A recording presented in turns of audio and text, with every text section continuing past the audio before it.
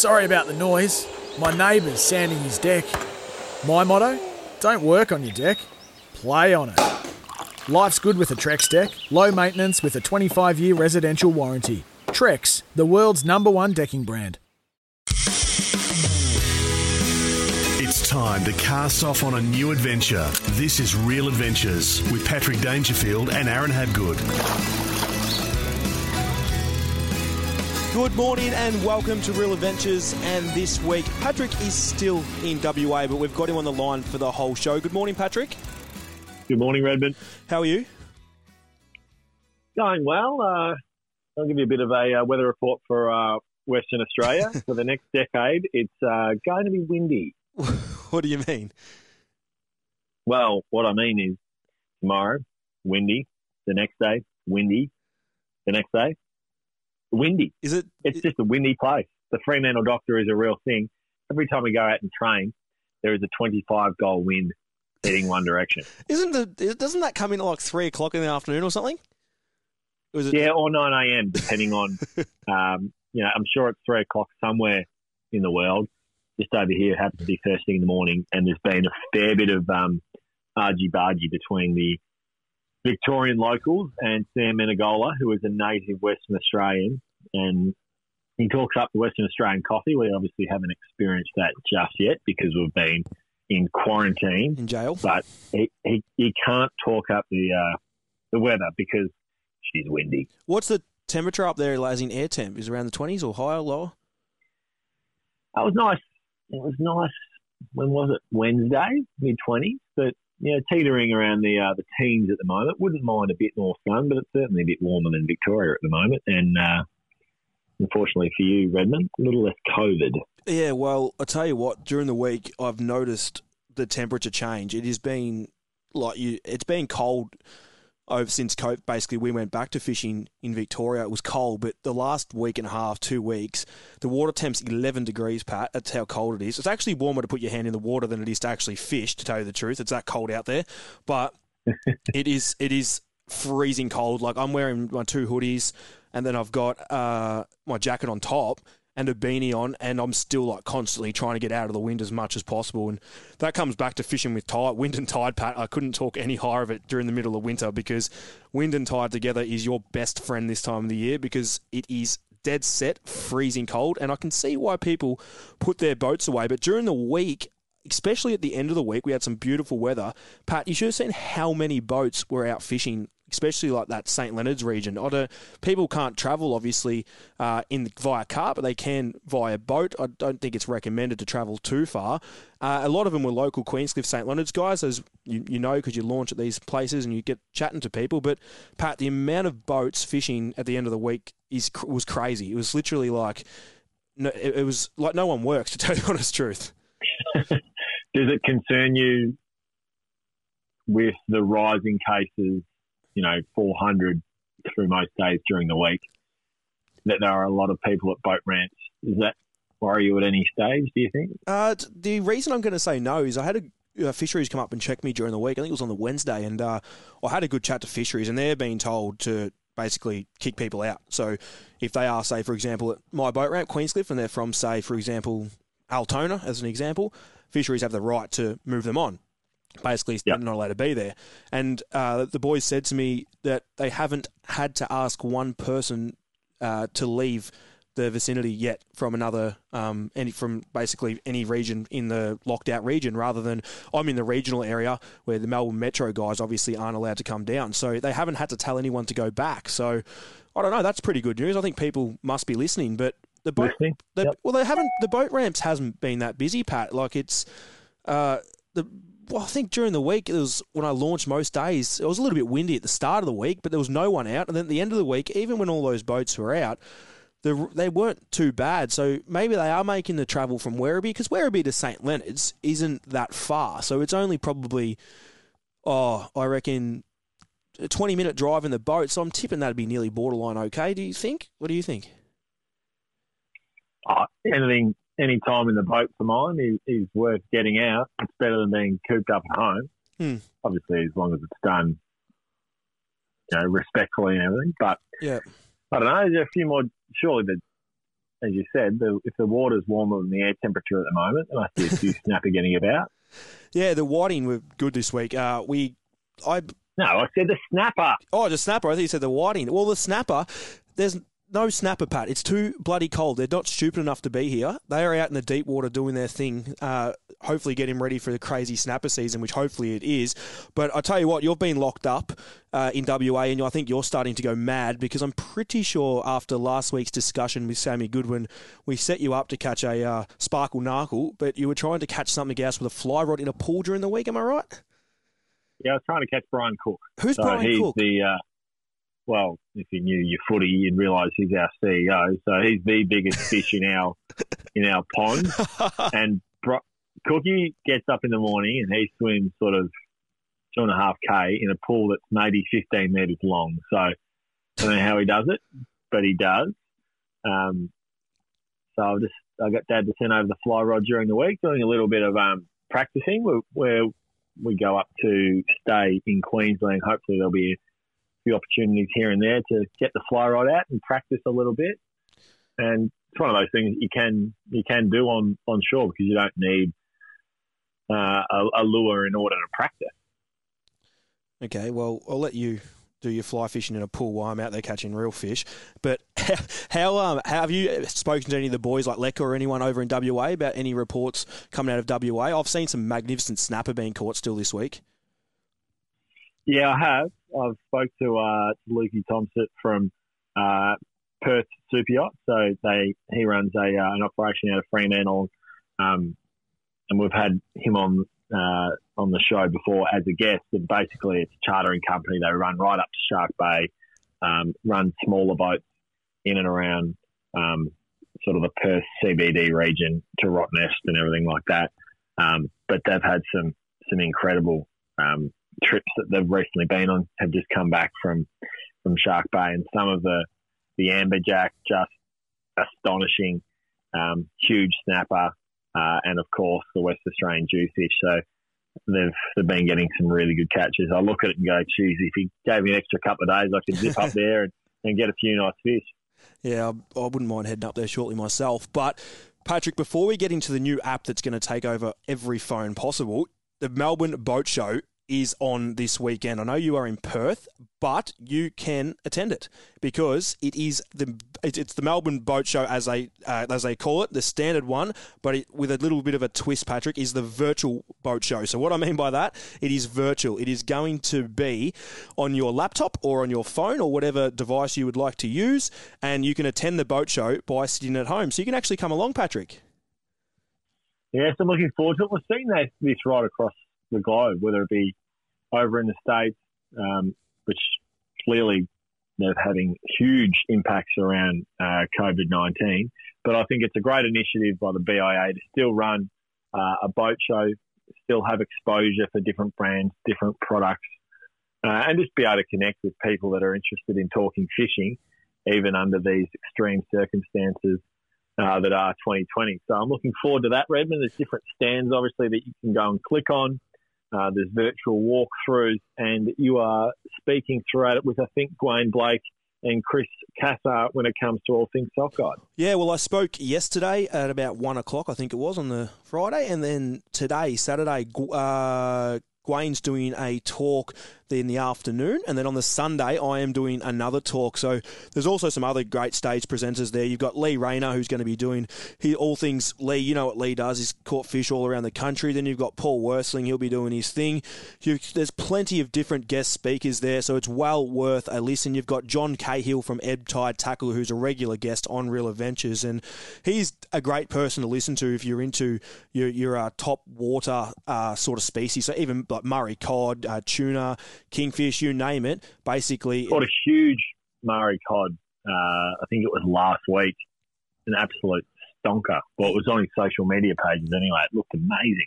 Well, yeah, he catches some of the best fish on top water, so it's well worth listening to John Cahill from Ebb Tide Adventures. And just to name, just off the top of I'm on the Melbourne Virtual Boat Show webpage, basically just to name a few, you've got 38 South Boats, you've got Aussie Boat Sales, Bar Crusher, you've got BLA going to be there. You've got Chaparral boats for the people like yourself, Patrick.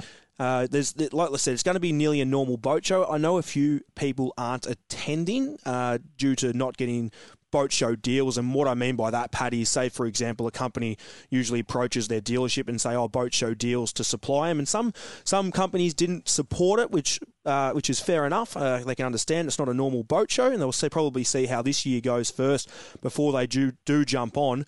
But how you do attend the show, you head to the Boat Show website, so just type in Melbourne Boat Show and it will take you straight to their website. If you want the actual code, it's Melbourne Virtual Boat Show and Fishing Show.vfares.com. So that's the website there. Click it, you register your name, and basically, if you're not a Salt Guide member already, you also get a free month subscription too. If you log into that as well, so you can click yes, free Salt Guide membership for a month if you're not a Salt Guide member, and I reckon it's going to be all right. What do you reckon it's going to be like? Yeah, looking forward to seeing it. I think, like I said, any opportunity to talk about fishing, to review boats, to listen to yourself or Paul or Lee Rayner talk. And the experts talk about how to catch fish, I think is a good opportunity, especially when this is the best we can do given the circumstances that we're all under. Now, Patrick, this week, something super exciting we've been working on for a period of time, the new Real Adventures app. Take us through it. It's pretty exciting. Yeah, it certainly is, Az, and we've been working on this, as you said, for quite a long period of time now. And basically what it is, it's our show in an app that's downloadable from wherever you download your apps, whether it be Android or iPhone. So all our podcasts are available on there. Our product reviews are available on there. We've got recipes, how-to videos. We're going to be adding to that over the coming months as well. So it's something that, a huge amount of work has gone into, and our friends at Dometic have helped put it all together. And you can see their new range of all their camping equipment and all the refrigeration that we've come to know, Dometic is known for. So we're really excited about it, really proud of it. And as I said, you can click on different locations, different recipes, some good ones contributed, some absolute ripping recipes that are really, really easy to read, easy to cook. And the same with our reviews, whether it be reels, rods, and a whole lot more. So, yeah, download it in the App Store. It's very easy to find. It looks exactly like our Real Adventures logo on our social media, whether it be Facebook or Instagram at Real Adventures Show. And see it for yourself and enjoy it. And it's pretty expensive? It is very, very expensive. It is free. It is free to download. So, we're really excited about it. And it's an easy way to directly ask you and I questions and join in the conversation with us. So it's just another tool in order to enjoy the Real Adventures experience. So there it is, the Real Adventures app. Download it as we speak, as long as you're not driving. So download it to your phone and you'll be able to keep up to date. Everything Dangerfield and myself are doing on the water and a little bit on land too. Patrick with the camping side of things too. Now, speaking of on water and on land at the same time, Patrick, my question for you today, what is your thoughts on the Sea Legs boats?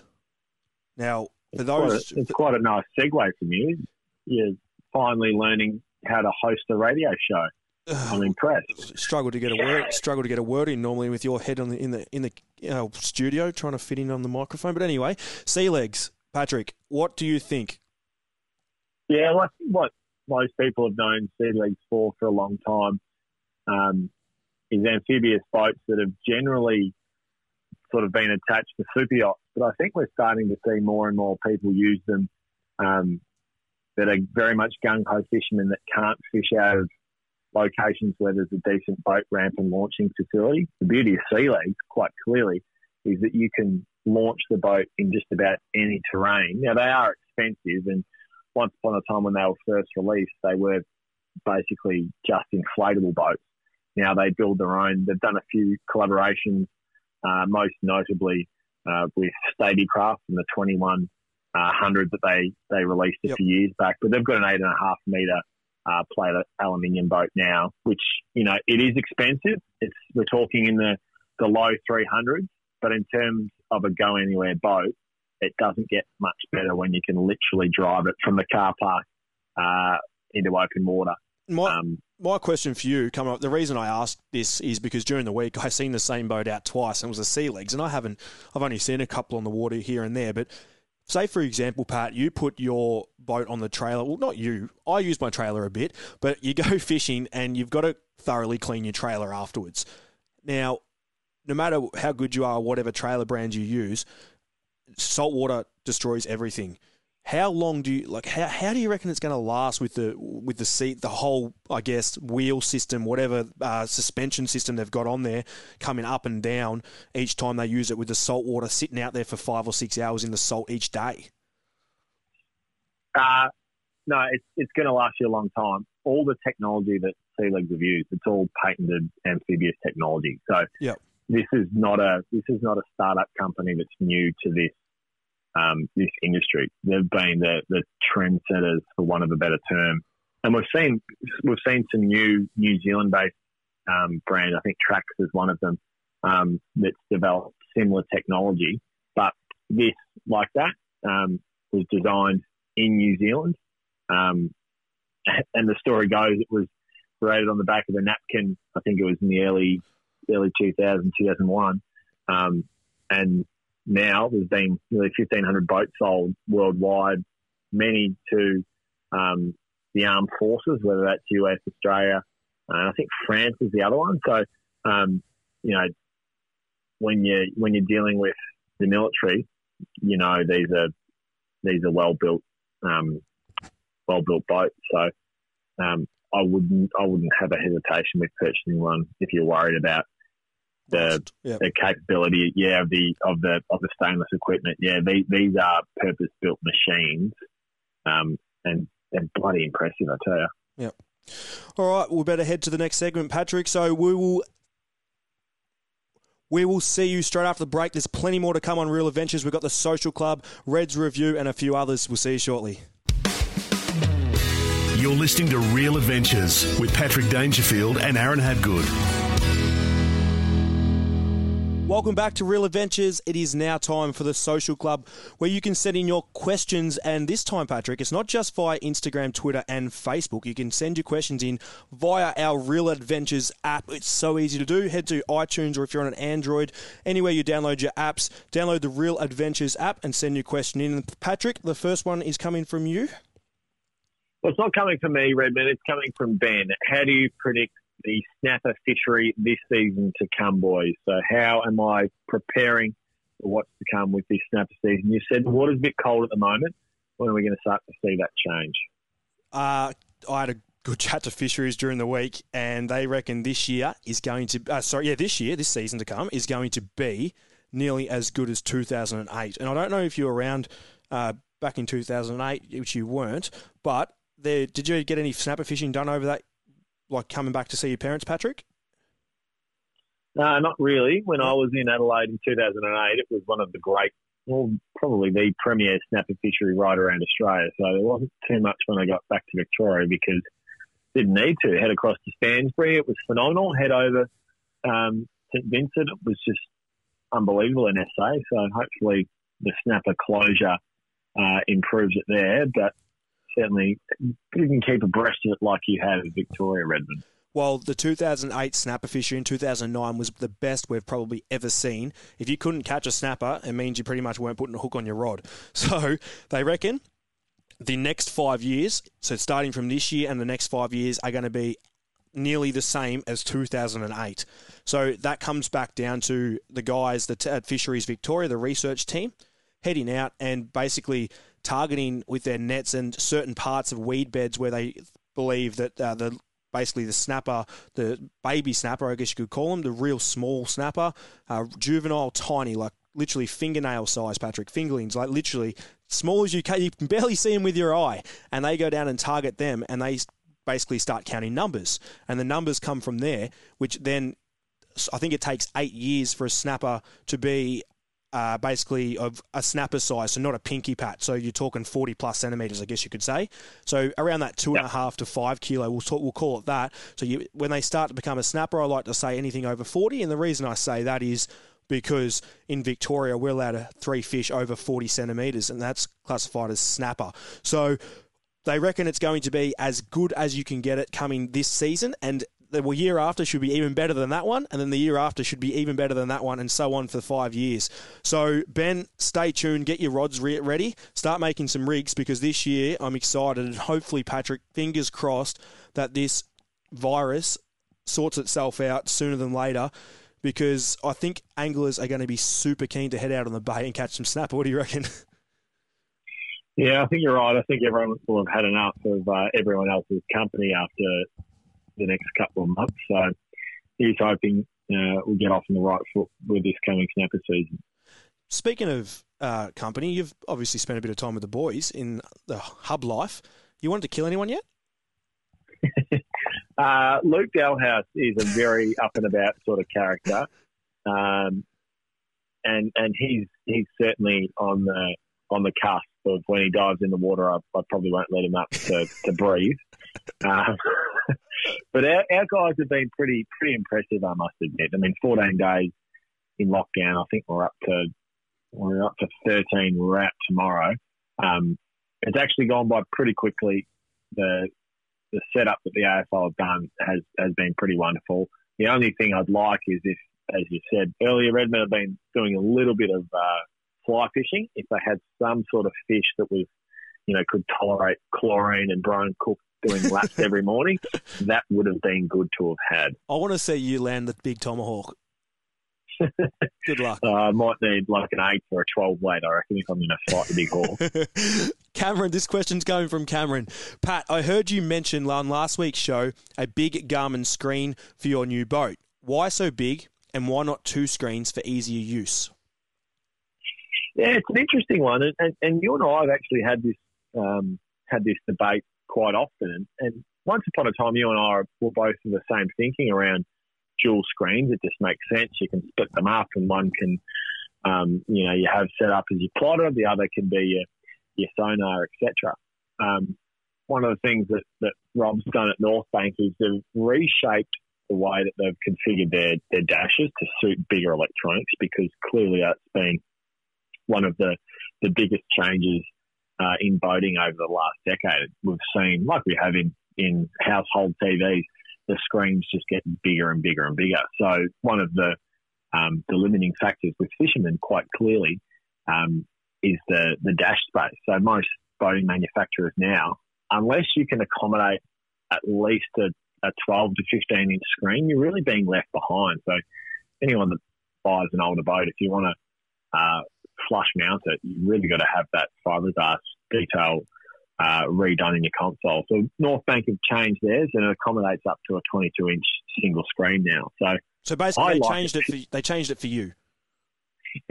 No, they changed it because what they've found over the last few years, that one of their most popular models is actually the 750, and I think that's a combination of people fishing further and further now in terms of offshore. Yep. And it's also far cheaper than owning a 30-foot Bertram or Blackwatch or whatever it might be. And you have the ability to fish right around the country.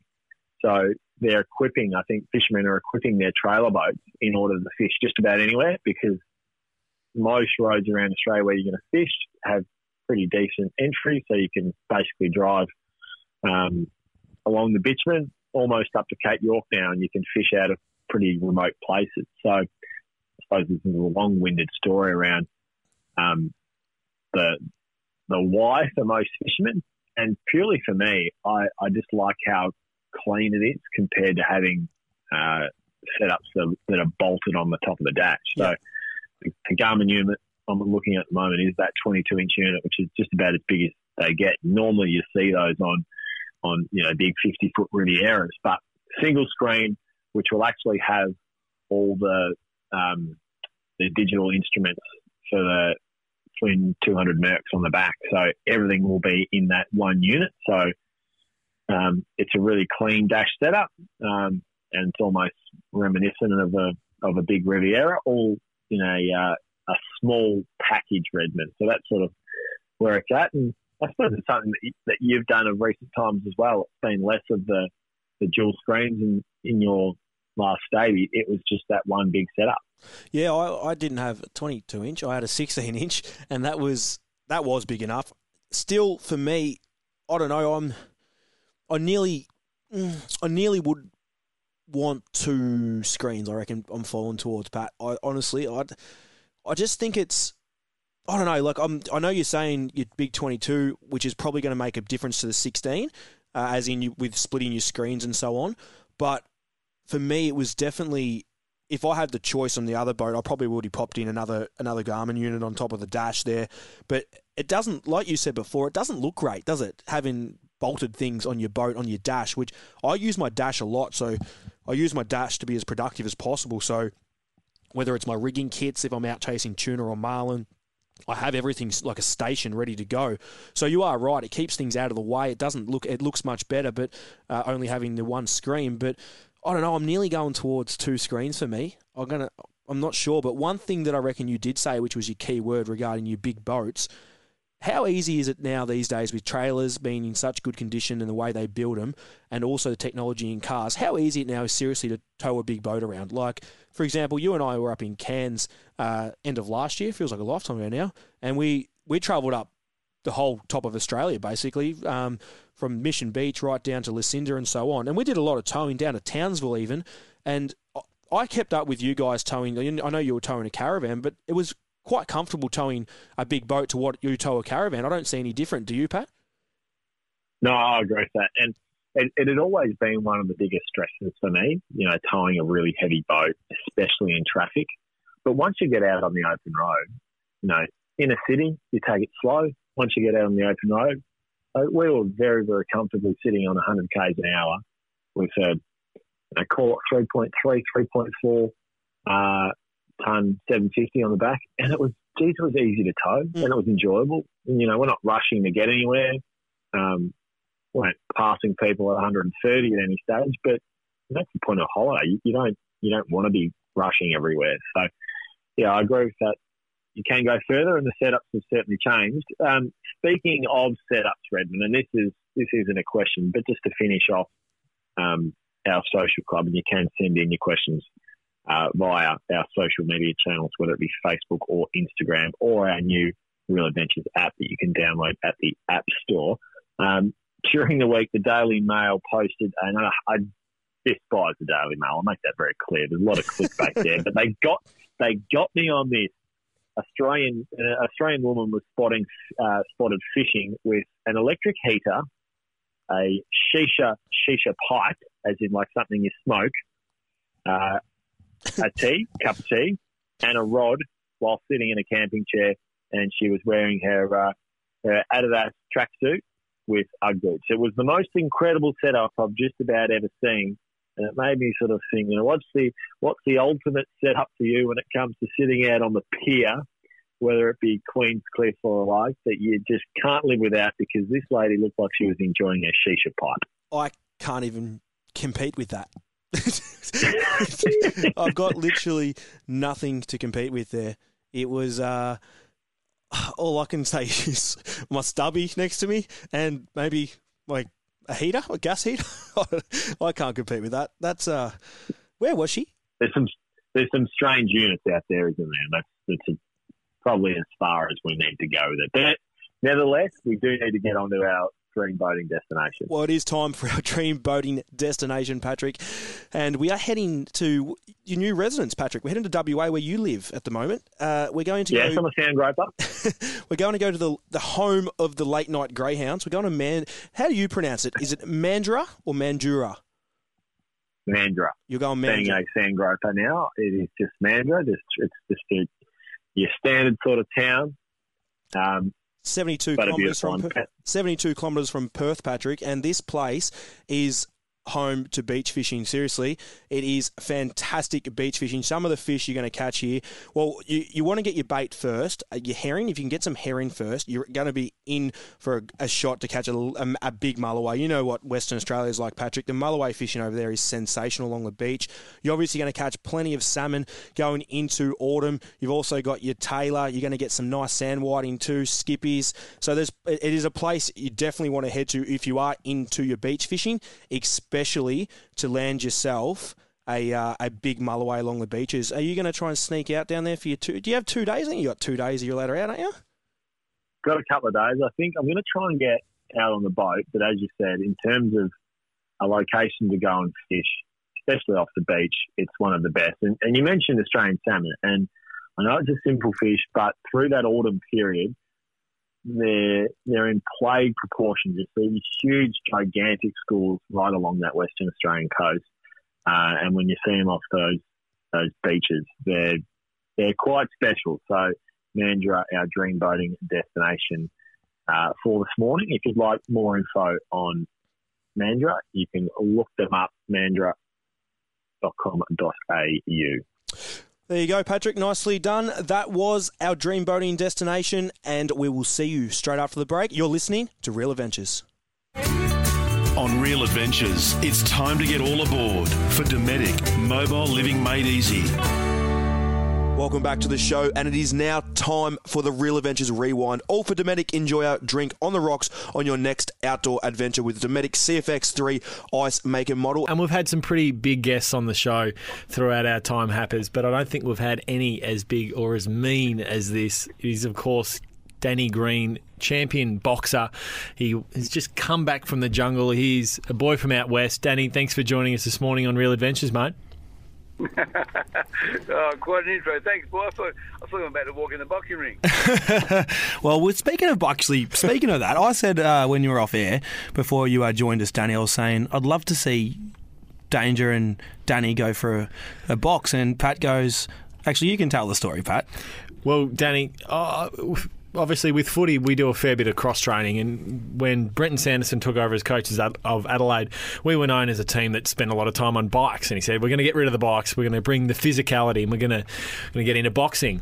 And I have a huge amount of respect for boxers after that pre-season, because I'm the worst boxer I think anyone's ever seen. I was knocked out twice in that pre-season, and it's one of the most physically demanding sports you could possibly ever do. So to do it as a career, I have much respect for that, mate. So you're not fighting Danny in the ring? Oh, God, no. Cheers, Pat. But tell you what, mate, she's horses for courses, because I wouldn't last, half a quarter running around doing what you do, but not to mention wouldn't last half a quarter.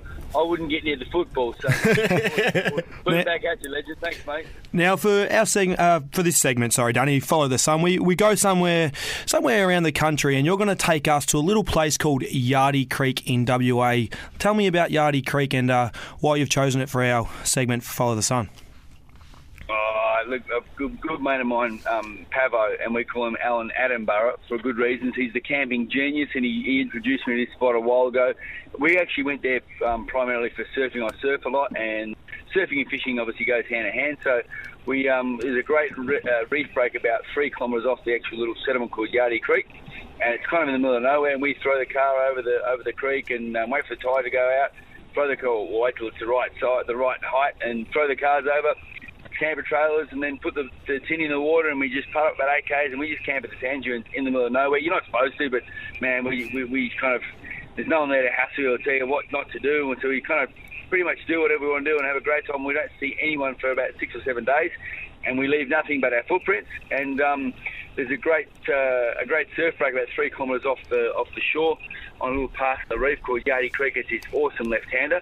But the fishing around that area is absolutely awesome. So it's kind of, if we don't get much surfing done because the wind's wrong or the swell's not right, we just fish our guts out because you can't miss. One of the questions I usually ask, Pat, for Follow the Sun is, where would you stay?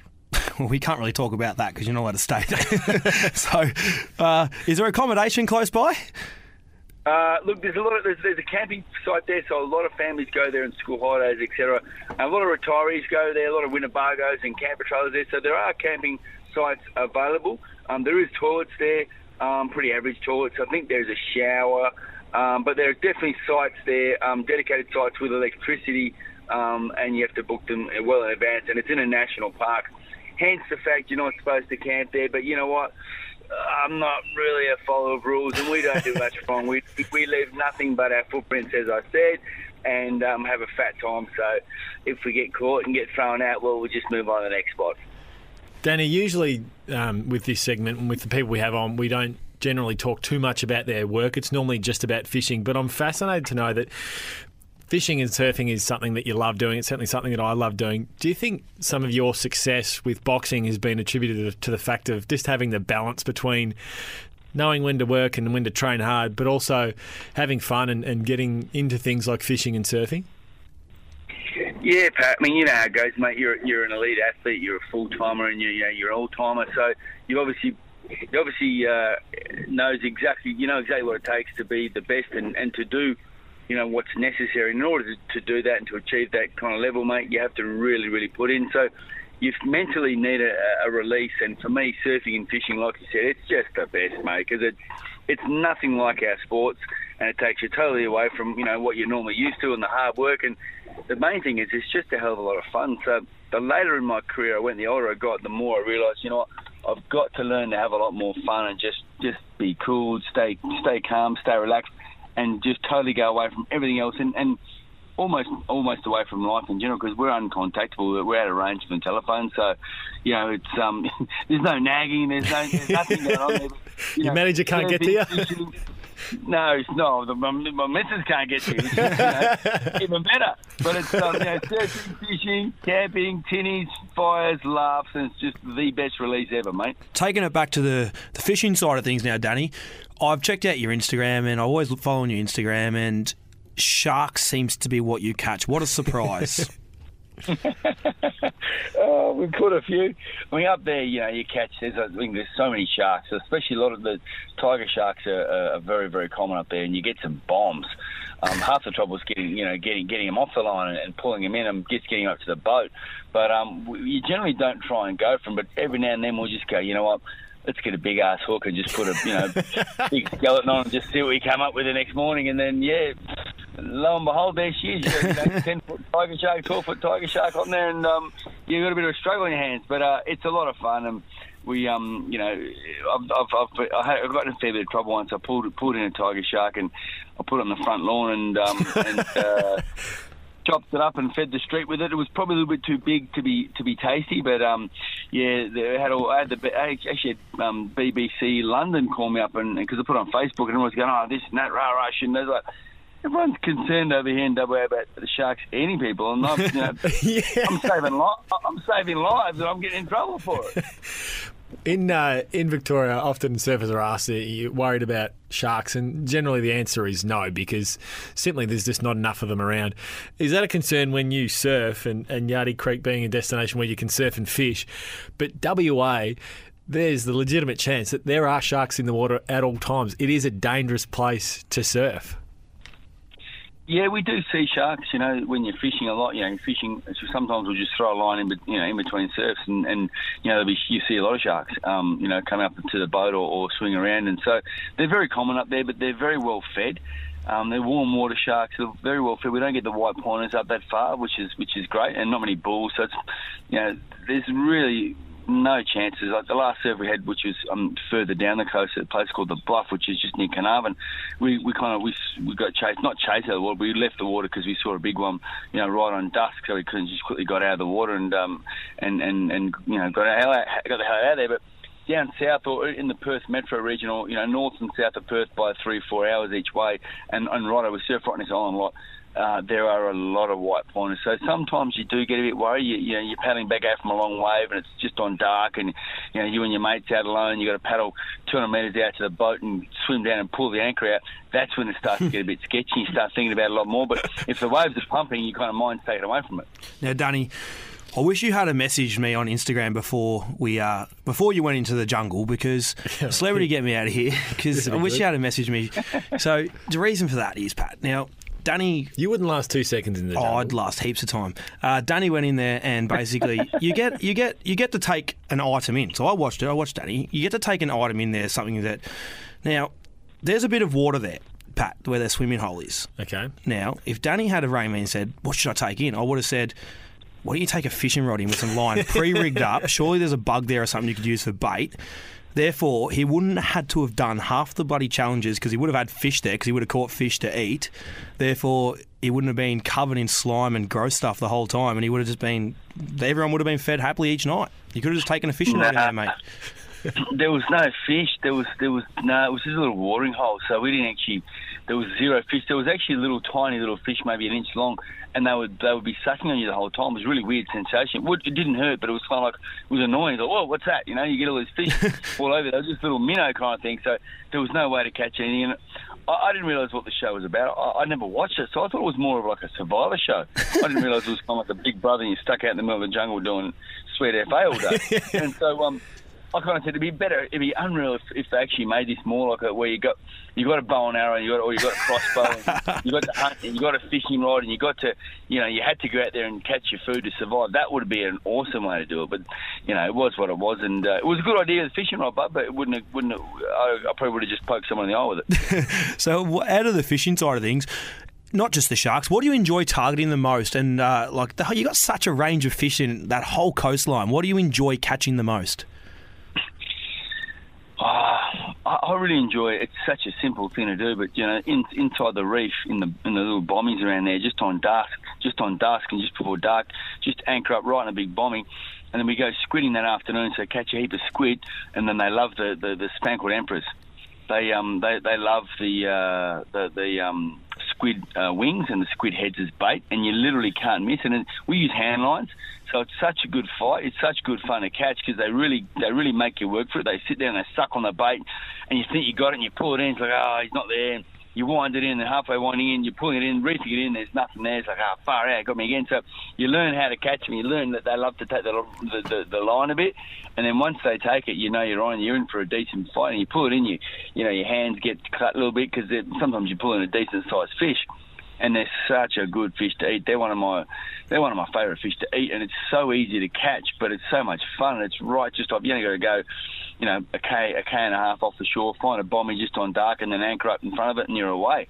But go outside the reef. We'll trawl for Spanish mackerel. We catch a lot of yellowfin tuna out there.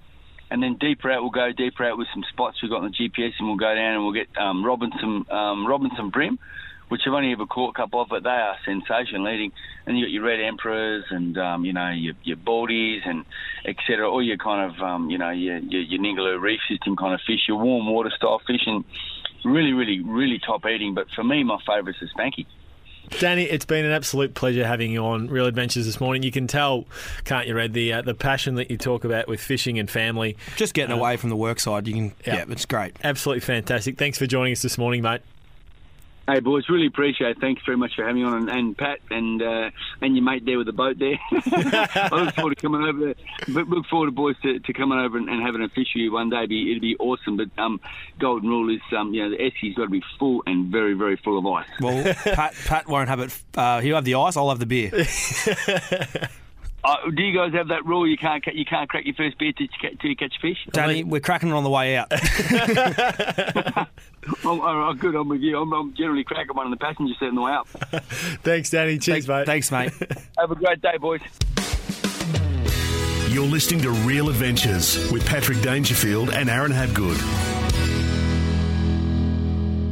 Welcome back to Real Adventures. We are on the home stretch, Patrick. We have Red's Tip coming up and the Flying Gaff. But first, Monday, you kick off the footy against... I don't even know who you're playing against, are you?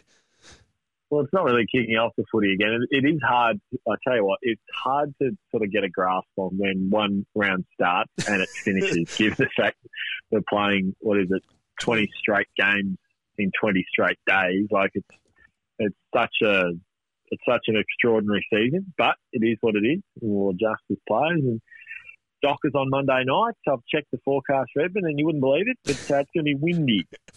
Starts at 3 p.m. or 9 a.m.?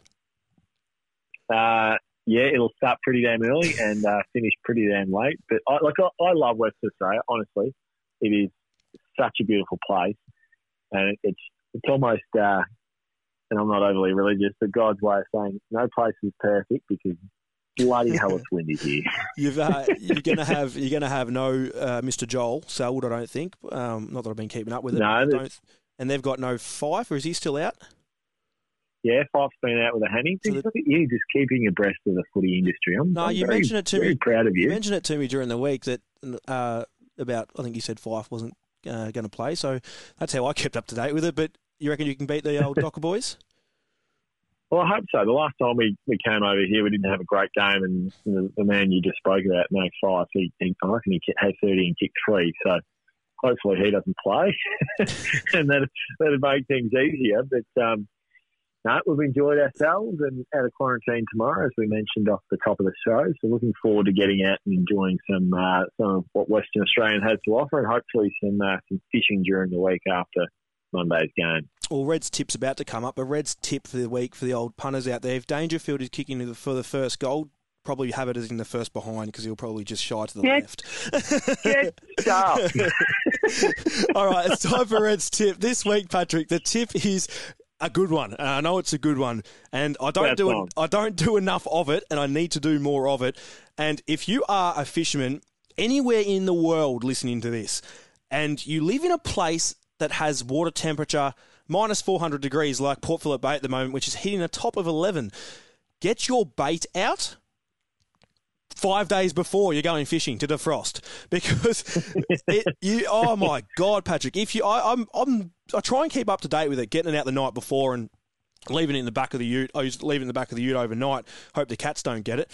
But basically, you let it defrost the night before, because when you get out there, it is near on impossible to defrost a block of pilchards for your whiting burley. Your squid, you've got near no chance. It just doesn't defrost. And your pippies, there's nothing worse trying to open pippy shells with your frozen hands in the middle, and everything you touch just hurts.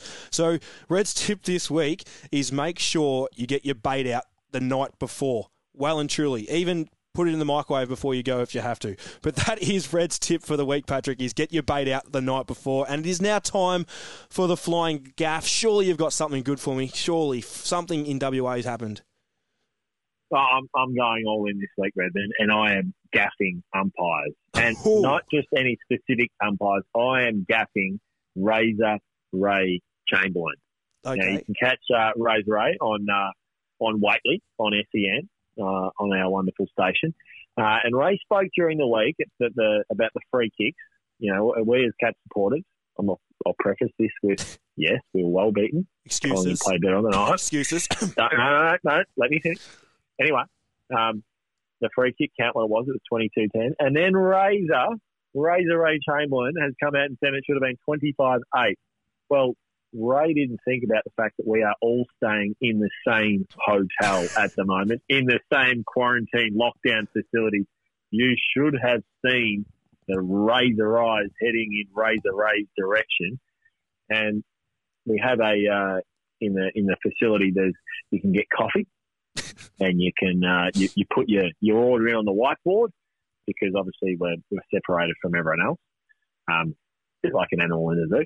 And get your order, and the way they bring it out. So Razor, just be very careful, because I'm going to sabotage your coffee order if this happens again. So you've been warned on Real Adventures this morning.